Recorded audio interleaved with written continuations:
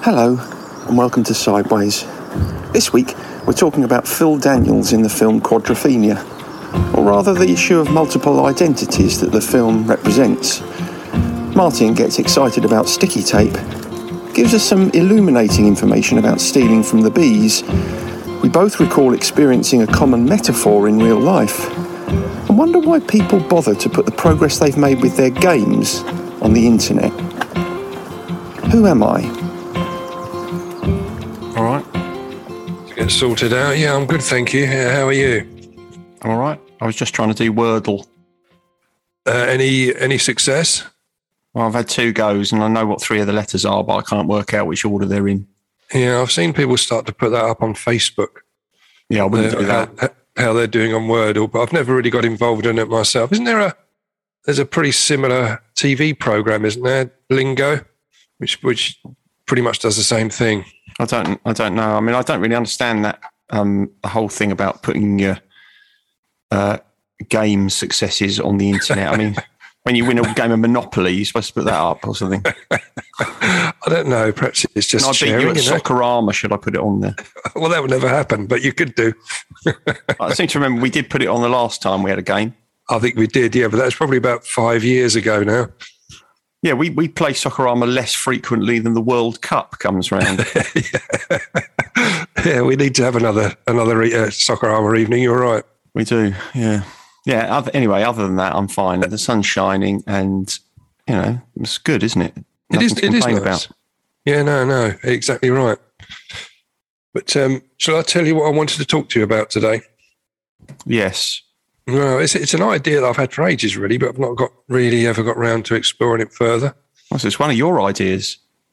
Well, they normally are, aren't they? I know now and again you might throw your hat into the ring with something, but generally speaking, I have to do the donkey work. You're right. This is definitely an example of selective memory. Is it now? Okay. Well, I'll let that slide. But this idea was initially sparked by an interview I was watching on TV with the actor Phil Daniels. Remember him? Oh yeah, I do. Yeah. Because he was being asked. Well, he's done lots of films, but he was being asked particularly about the film Quadrophenia, which is the only one I can think of seeing him in. Yeah, he's been in other stuff since, hasn't he? Yeah, but, I'm sure he has, but that's the one that I associate him with. Yeah, I think it was his sort of big break. Although he was in Scum and that beforehand, I think this one was a bit of a big break, wasn't it? But it was a film that I remember that my younger brother Paul and I were quite obsessed with at the time. I think it's probably one of the early films we were able to get out from the video shop to play at home, so you could watch it more than once. And in that, Phil Daniels, he obviously plays the main character, Jimmy, if you remember rightly. I do. And he said, when he was being interviewed, Phil Daniels said that he loved the way the film explored the character's search for an identity. Mm-hmm. If you remember rightly, it sparked a whole mod revival in the UK, didn't it, that one film? It did. Yeah, there was people going around with targets on the back of their parkas. They were, and suddenly there was a load of Vespers and Lambrettas flying about everywhere. Did you ever have to? Were you ever called upon to paint Selector or Madness on the back of a jacket? No, I wasn't. No, even though I did know a few of the mods, but I was generally much more in the leather jacket, long-haired rocker brigade, really. But if someone went along to you and took their parka and asked you to put a Selector album on it, that would have been quite good, wouldn't it? That would have been quite a challenge. You'd only need black and white, wouldn't you? You would only need a lot of the sort of Scar stuff was all black and white, wasn't it? But it was, that would have been easy, and the parka material would have been quite nice. It was like a canvas. Exactly. Nice. But no, I never did one of those. Anyway, I was looking at this going, do you know what the meaning of Quadrophenia is or was? Because I'd never really, it wasn't until this week I understood really what it meant. It's for something, isn't it? It is, yeah. Well, it's a variation on schizophrenia, which is obviously a dissociative identity disorder, isn't it? And Quadrophenia reflects the 4 distinct personalities that Jimmy had in the film. Mm. Each one was supposed to represent one of the members of The Who wrote the original rock opera. Oh. On which the film was based. Wow. I'd have to go back and watch that film again now to see if it made more sense. Which one was John Entwistle? I I don't know. I only found that out this week. All the years I've loved the film, I never really knew what it meant. I just accepted it as a word, and that was it. I moved on. Anyway, before we start, remember last week we were talking about veganism? Yeah. And I showed my ignorance regarding the understanding as to why vegans don't eat honey. Yeah. Well, luckily, I had a text through from one of our regular listeners, Aaron, who put me straight on that one. Okay. So I thank him for clearing this one up, because I was a bit unsure. But his ex was a strict vegan, and she explained, well, obviously, they didn't get involved in any eating animals or animal byproducts, of which obviously honey is one of them. But the reasoning behind this is that at the majority of the hives, the drones spend their whole lives collecting pollen to be made into honey. Yeah. This is stored in the hive as a food source, for the whole of the hive during the leaner months. And then us humans come along, we take this food source and replace it with an inferior sugar water replacement. Oh. Yeah, and it's going to have an adverse effect on the general health of the hive, as well as really making the drones' lives, all their hard works, in their pursuit of pollen, seem sort of wasted, really. So that's the reasoning behind it. So so thanks to Aaron for helping me out on that one. Well, thank you, because I've learned something as well. So really, when you're going to collect the honey from the hive, you should leave some honey behind. That would be better, wouldn't it? Well, one for one. Yeah, exactly. Yeah. Put some old honey in there. Or maybe some maple syrup. Just change it up a little bit. Well, I suppose it's a bit like, if we are humans putting this inferior sort of sugar water replacement stuff in there, it'd be a bit like, your veggie box that you get delivered. It'd be a bit like me taking that away and putting a little box there with some KFC, a family bucket of KFC down there, or some kebabs or something. It sort of keep you alive, but nutritionally, it's not in the same league. Yeah, I like that analogy, and I wouldn't like you to do that. Anyway, I'm going to drag you back to the subject matter. Just on the subject, though, of identity, it's St. George's Day tomorrow, isn't it? It is, yes. Yeah, and I was just thinking about that, and how that is very much associated with identity, isn't it? It is, but it's sort of changed. I don't know how you feel, but you almost feel racist if you wear the cross of St. George. Or that's what I mean. That's what I mean. It has a very significant connection to identity these days. I mean, my real memories of St. George's Day are having to go on those crushingly boring St. George's Day parades with the Scouts. Oh, yeah, I remember those. God, that horrendous, was awful, wasn't it? You have to wander around for ages on end, and you'd have to sit through the most boring of church services for what seemed like forever. Forever, yeah. It was a shocker, wasn't it? It was, especially on those days where the parade, where it rained. It literally rained on your parade. It was horrible, wasn't it? I hate that when I get absolutely caught in a metaphor, don't you? Yeah. Yeah, in a literal sense. Yeah, you're right. I'm going to have to think of some other metaphors that have actually happened to me. You have to jot them down. If you come up with them off the top of your head, that's quite impressive. Well, I don't know. You think about it. I mean, there's a lot of metaphors around, aren't there? Yeah. You must have experienced some of them. Yeah. Apart from it raining on our parade. Yeah, you'll have to cut a lot of this jibber jabber out. But yeah, it's a good idea. I don't know why you even bother saying that, because you know that I won't. All right, well, I'm definitely going to get you back to the subject matter in this case. Mm-hmm. Go on then. Anyway, that Phil Daniels interview was several years ago, but it sort of always stuck with me. But I was reminded of it again recently when watching, and I don't suppose for 1 minute you watched it, but Killing Eve. Is this series 4? It's just finished. Yeah, the latest series has just been on and finished. Okay, so I got to 3.5. I watched halfway through series 3, and then I just didn't watch it anymore. So I am familiar with Killing Eve. You are? Well, I'm slightly surprised at that because of its popularity, but it wasn't popular when it started because nobody knew it. So perhaps not, but it saves me really explaining the plot then in that case, which is fine. But you remember the main protagonist, Villanelle. Yeah. She constantly changes her identity, doesn't she? In her career as an assassin. Mm-hmm. And Eve said to her, and it was in the most recent series, she said to her on one occasion that reinvention is a form of avoidance. In her case, I think reinvention certainly was a form of avoidance. I don't think it necessarily has to be, does it? I mean, sometimes it can be quite useful. If you experience something, a massive life change, something that's very traumatic, that's really kind of upended you, sometimes reinvention is necessary. But actually, in some of those cases, the reinvention is only possible because you acknowledge your true self. But yes, I think certainly sometimes when people are finding kind of multiple different ways of presenting themselves, it might well be because they, for some reason, don't want to acknowledge who they are. Yeah. Yeah. Do you reckon that identity is mainly formed in adolescence or in childhood, or is it?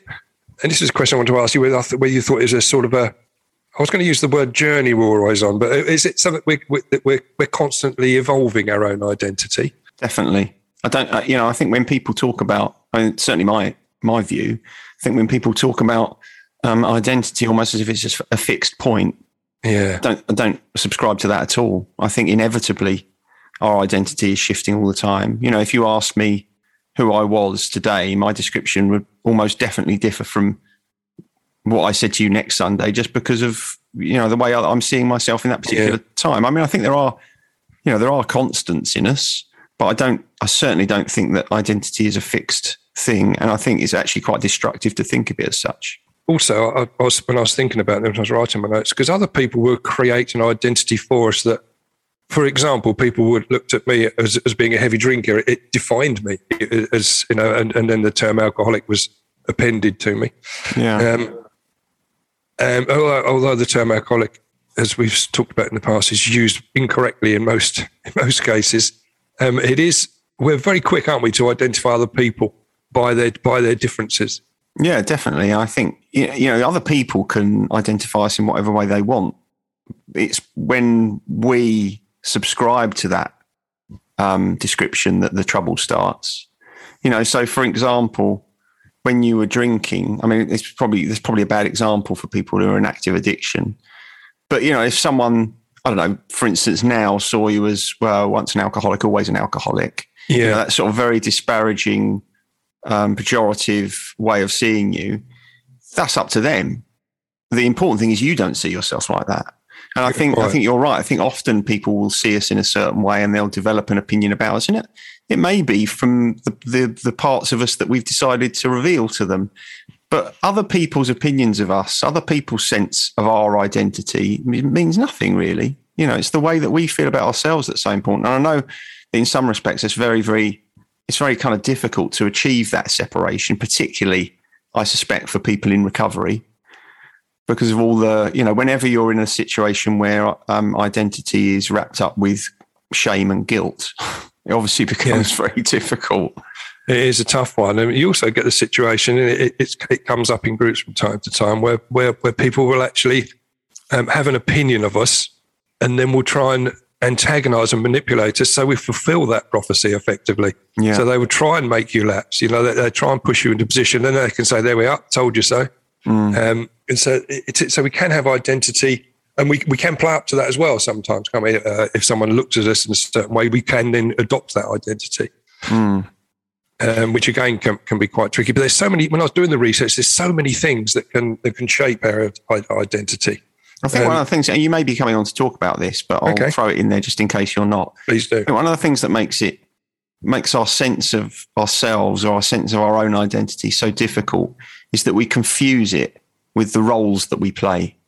Okay. So when we think of, ourselves, I'm a father and a professional and a friend, there's multiple roles that I play, but actually none of them are, they are part of me. But there's also something that kind of comes underneath that. There's some kind of sense of who I am without any of those things.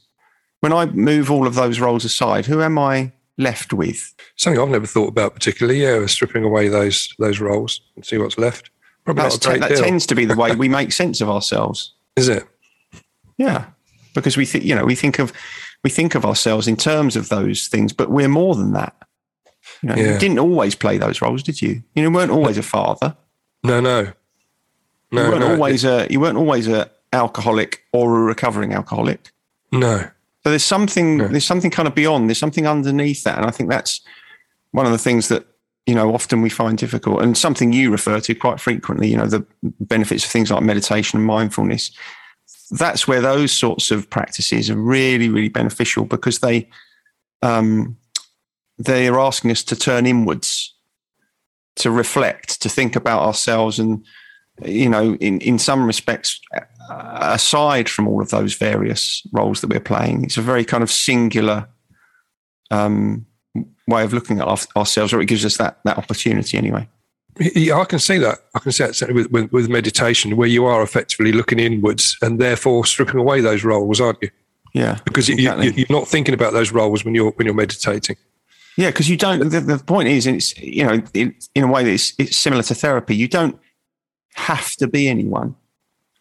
When you're in therapy, or you're meditating, or you're following a mindfulness practice, in those moments, the invitation to you is you don't need to fulfill a role. You don't need to be someone. You can be whoever you are. And that is an invitation that a lot of people find very, very difficult, but it is very liberating if you can reach it. Yeah. I'm sort of nodding, but that doesn't really come across, does it, on it comes across to me. Episode. It comes across to me. I was nodding in agreement, and I was don't really care about anyone else. Well, we've turned in on ourselves on this one, haven't we? Exactly. We're only interested in our own identity, aren't we? But when I was doing the research on these things that shape our identity, there's so many of them that I was starting to think, do we actually have a choice? There's so many internal and external factors. The bit that's left, it's tiny. But I just wanted to go through some of those, just see what you think, really, because I think things like massively influences like our ethnicity, race, and culture. I mean, that's such a major impact, isn't it? Mm-hmm. Massive impact on anyone. We're talking about, it goes back to the St. George's Day thing, or the St. George's. Yeah. And our identity as an Englishman. Yeah, because there's kind of multiple levels even within that, aren't there? So you can say, well, I identify with St. George because I'm English, I was born in England. But then you have to contend with all of the associated stuff that hangs off that. Oh, am I going to be perceived like this? Are people going to think that of me? And those are the sort of things that perhaps make us turn away from something that we associate with, even if we would like to. So, there's confusion even at that very, very kind of superficial level. It is. There has. And I think it's certainly with that particular thing, again, with St. George, it's sort of, patriotism has now turned nasty, hasn't it, in many ways? And it's, basically the rest of the world are not keen on us English, are they? I'm not embarrassed to be English, don't get me wrong, but it's not something that you shout about anymore. I am. I feel embarrassed. Do you? Yeah. Yeah, and I think, that's also part of identity. There's something, if you get to the point, and it's not right or wrong, it's just is how you feel, right? But I don't feel proud to be British or English. And for those reasons that you cite there, we have a shameful reputation, I think. We do, yeah. And I don't feel personally that I'm able to step aside from that and say, oh, well, that's not me. I think and that also is about identity, because that is also that kind of reflects an inability to separate ourselves from the place of our birth and the place that we live. And I think that's right. I think part of identity is taking collective responsibility. It's not just about what I do and my own personal actions and behaviours. I think I do have a kind of collective responsibility to my, fellow countrymen. And I wouldn't say that, I feel ashamed of everything about England, but I do feel ashamed of a lot of it. Other things that I was looking at that shape identity, things like family, obviously the way you're brought up, so gender.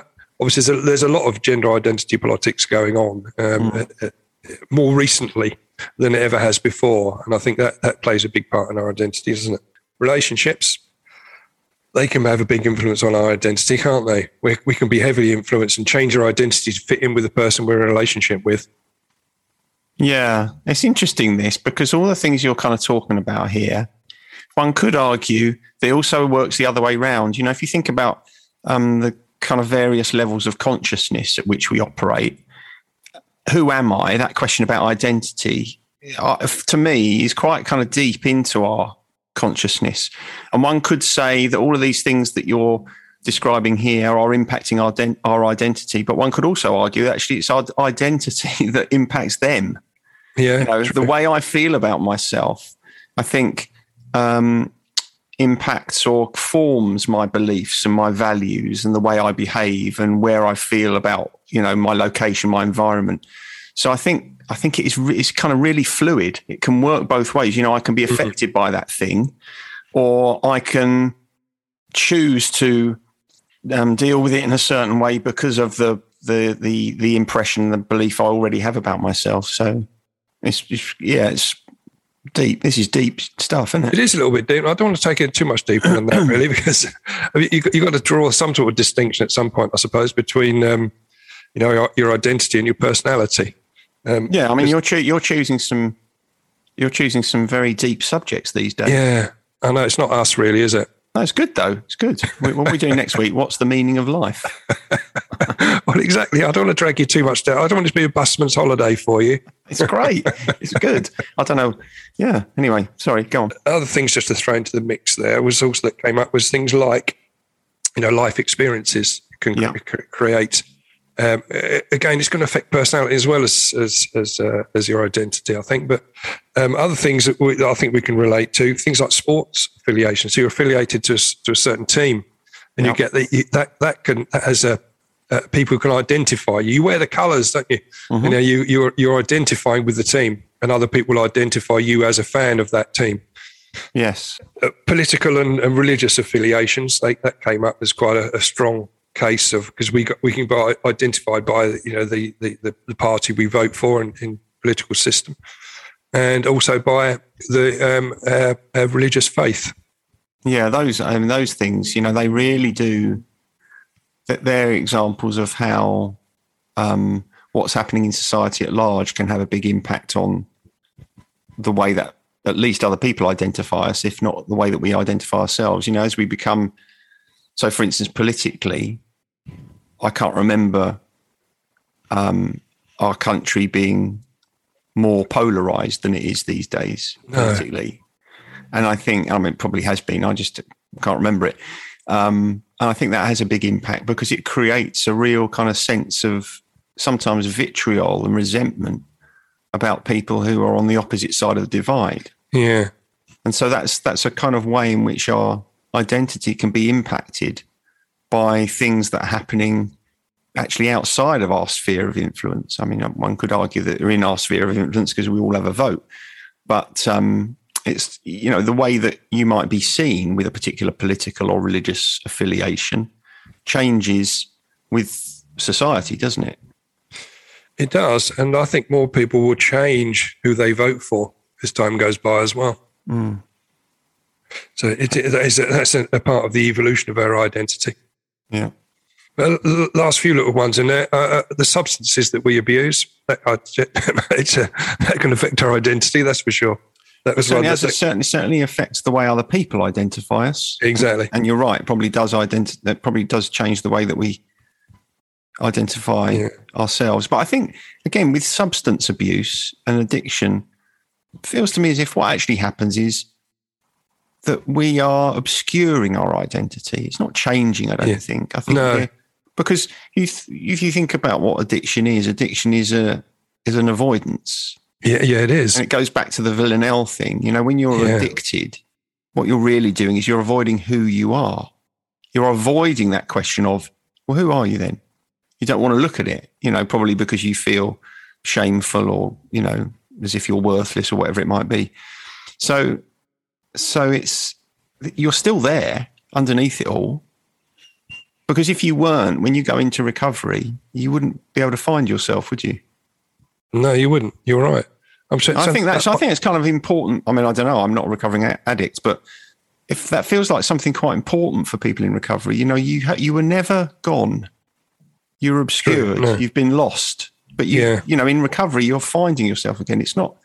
It's this whole idea of the addicted part of you being hated. Actually, the addicted part of you is it's like an overlay, isn't it? It's like this is part of you, But there's something else underneath you. This is a veneer, isn't it? It's a veneer. It's a veneer that gets thicker the more you're involved in it. Yeah. I agree. So that one little line in Killing Eve then we've dissected it quite a lot. It's a bit like being back at school, isn't it? Where you go through a Shakespeare play and every little line is torn apart and searching for the use of. Sorry? Or Chaucer. Yeah, exactly right. You're looking for any little allegory or metaphor or whatever, aren't you? And finding stuff that isn't there. But I think we found stuff that is there in this one. I'm happy with that. Yeah, that's good. Just the last couple of ones to throw in, which I think, apart from more genetics or disability is quite a big one, because that can, we touched on that before, how we can fight against that as well, can't we? You look at we mentioned the Paralympics, where people aren't allowing their disability to define them. They're still cracking on and doing what they want to do. Yes. Yeah, that's exactly my point, actually. Yeah. Identity is something deeper than the physical. It isn't just what we can or can't do. If you suffer an accident or something and it creates a disability in you are still, obviously you might be changed by that, but we're more than our physical bodies. We're more than our emotions. We're more than our thoughts. There's something, that's my belief anyway. There's something more to us than that. I agree. I need to believe that, because otherwise, what's the point? But the last couple of bits really, music and films, which takes us back to Phil Daniels again, really. So that is at the end of my list, but it fitted in nicely. So I was doing one of those pullbacks again, like you were talking about last week. It's nice. You like a bit of circular, don't you? It ties it back in with the opening. Yeah, but music, that for me was a big influence upon my identity. Certainly, again, talking to that point where is identity? Where does it really first start to come to the fore? And certainly for me in my adolescence, music greatly shaped my identity. Yeah, again, it's also a good example of how it can work the other way around as well, isn't it? Because when you decide that this is the group I want to be a part of, this is who I identify with, actually but by definition, you start to listen to and like the music, because I'm in this is the crowd I'm in, right? Yeah. So that's probably why you liked a lot of new romantic music when you were younger. Well, I was thinking, because I sort of changed, I know when punk came along, I thought this is fantastic and it's great. Exactly. And I wanted to be a punk. And then it's sort of heavy metal was a less violent form, and I liked that. And then new romantics came along. Yeah. And especially, I was probably influenced by my younger brother at that point, who was properly into all that stuff. So I got into that as well. So I evolved, and my music taste changed, and my identity changed. Yeah. I used to put on different clothes depending on which gig I was going to. That's what I was saying earlier. Your sense of yourself shifts. What a depressing thought if it doesn't. Well, exactly. If it was, of course, a lot of the way that we feel about ourselves and the sense of ourselves is created in childhood, but always reminds me of that lovely phrase that I heard from someone once, and I can't remember who, that you don't have to have nobody has to have an unhappy childhood forever. Yeah, that's if you can't ever break free of things that have caused you to see yourself in a certain way, then crikey, that feels like a pretty hopeless and helpless way of viewing life. It is, and I think I wanted to sort of. We have got sort of gone around a little bit of a circle here, back to what I was saying right at the start, but I think we've covered quite a lot of good stuff here. But this quote I just wanted to bring you to sort of wrap things up before we get on to the other bits and pieces was it's by someone called, I can read my writing here, B.R. Ambedkar. B.R. Ambedkar. Now, he was an Indian social reformer and political leader. And he says, and I quote him, that unlike a drop of water which loses its identity when it joins the ocean, man does not lose his being in the society in which he lives. Man's life is independent. He is born not for the development of society alone, but for the development of his self. Yeah, that's exactly about right. It's what you were saying, really, wasn't it? It is, that underneath whatever way you associate with this person or that person, or you play this role or that role, underneath there's something more to you. Exactly. Yeah. Exactly that. Good. Well, that's me pretty much done on that. I enjoyed the research this week. Actually, I've got to say, you're learning stuff, aren't you? When you're doing it, that's nice. Yeah, I really did. I thought it was really good. So I'm sort of grateful for that. I'm not. Well, actually, it's quite a nice segue. Gratitude. I'm not putting it wasn't all my gratitude, but I am grateful for having the opportunity to do these podcasts, and it continues my learning, which is it always makes you feel a little bit better about yourself, and it keeps me sober, which is also quite important, massively important. Yeah. So what's on your gratitude list this week? Sticky tape, right? Well, various sorts, really. I was thinking about this because I was just thinking about sticky tape, but masking tape I love. Obviously, I use that all day, every day in my work. It's very versatile, masking tape, because I've used it when I've cut myself at work, use it as a sticking plaster, and used it not only for what it's supposed to be used to, but I've mended my the clothes I'm wearing. If I've ripped them at work, quick bit of masking tape gets you by. So masking tape or gaffer tape, I love. Do you remember we used to use gaffer tape a lot when we were doing gigs? Gigging, yeah, gaffer tape. I love gaffer tape. So anything sellotape, you can use that for all sorts of different. I love it. Sticky tape. I'm grateful for it. Well, actually, I'm very pleased. I'm very grateful actually for sticking plasters, especially after I had to use them after being horribly mauled by one of your dogs this week. It was useful to cover up my wound on my leg. I think we should probably clarify horribly mauled, should we? I think she was excited and jumped up at you and gave you a little scratch on my leg. Yeah, which you sent me a photo of. I did, yeah. And I didn't really understand why you sent me a photo, because it didn't do anything to accentuate the story or embellish it. It just looked like a pathetic little scratch. No, it did. It was a deep wound, and I was saying because there's a row of little tiny scabs, and my grandson William picked one off while I wasn't looking when I was over there in the week, wearing shorts. Suddenly I felt this sharp pain in my leg, and he was picking up the scabs. It reminded me of what a painful experience it was by being mauled by your dogs, your pack of dogs. It's like wolves. I was set upon like a lot of wolves at a bit of meat. I trained her to keep unsavoury characters, at arm's length. That's what. Well, I always say there's no such thing as a bad dog. It's just a bad owner, and I think you fall into that category. You're a disgrace. No, she was defending me. She's a good dog. So I gave her special extra food when we got home. Good dog. I said, good dog, mauling Martin. Good dog. So, I suppose that's on your gratitude list, is it? You're grateful that she mauled me.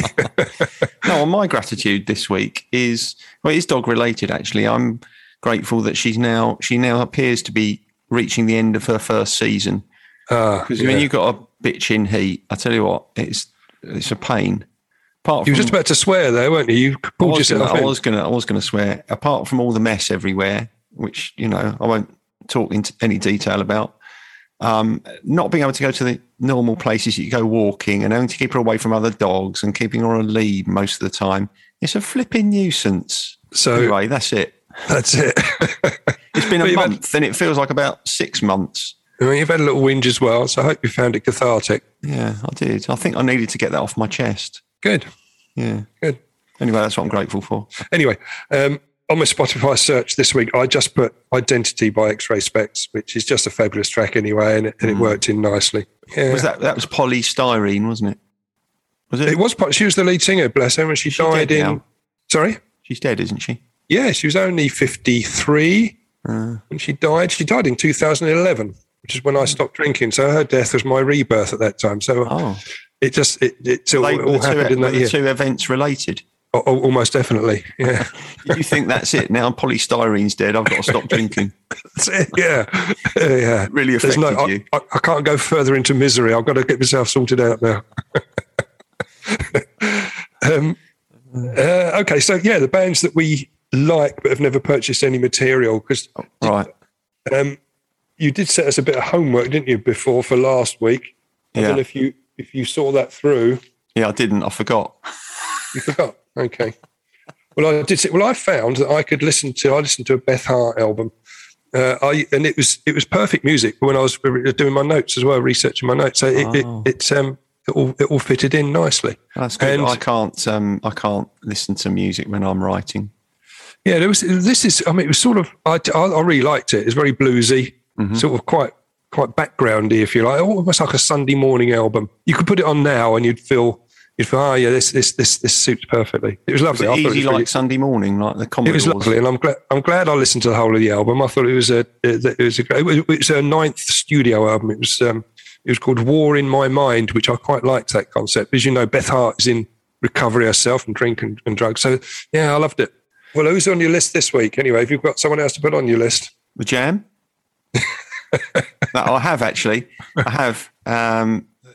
It's going to be difficult for anyone to top this one. Okay. The Beatles. What? You got no Beatles material? I haven't got any. Well, I've got a Beatles compilation, but I think, as we established, you can't count compilations. No, because that's not really buying an album, is it? So I haven't got any Beatles. No. Well, you're a rare person in society, then. Yeah. I mean, obviously, I like the Beatles because, well, who doesn't? Okay, so you can listen to a bit of Beatles. I'm going to listen to a bit of Everlast this week in that case, because Everlast. As a band, again, it's a band I saw live at Ramblin' Man, and in fact, same stage that Beth Hart was on. I think she came on after Everlast, bro. And Everlast going through the lineup on that day. Virtually, there's several. Well, no, I think it's probably the last one from that particular festival that I thought, wow, they're really good. I mean, Everlast they're big in America. Well, he's big in. I don't know any. I don't know. No, I mean, Everlast is the name of the guy. It's the name of the guy. Is Everlast. He was the lead singer of. Do you remember the group called the House of Pain? They did Jump Around. Oh God, yeah, yeah. But he's moved on from that sort of hip hoppy sort of stuff to it's sort of acoustic rock. And there's a track they did on the day called White Trash Beautiful, which was just a wonderful song. In fact, I'll send you the link. You listen to it. I think you'd like it. It's sort of acoustic rock. It's in fact, I'd almost guarantee it'd be an overlapping Venn diagram of musical tastes. That's a lofty claim. It is a lofty claim. Yeah. Is that it? Job done. Thank you. Good. I'll see you next time. Laters. Bye. Sideways was created by Graham Landy and Martin Pankhurst. If you want to read more about our work or sort through the extensive archive of past episodes, just visit grahamlandywellbeing.co.uk/sideways-podcast. You can follow us on Twitter or Facebook or Instagram at Sideways Podcast, and you can email us if you have a question or if there's something you'd like us to cover. But most of all, we want to tell you how grateful we are that you come and listen, and we ask that if you've enjoyed what you've heard, that you spread the word. And we'll see you next week.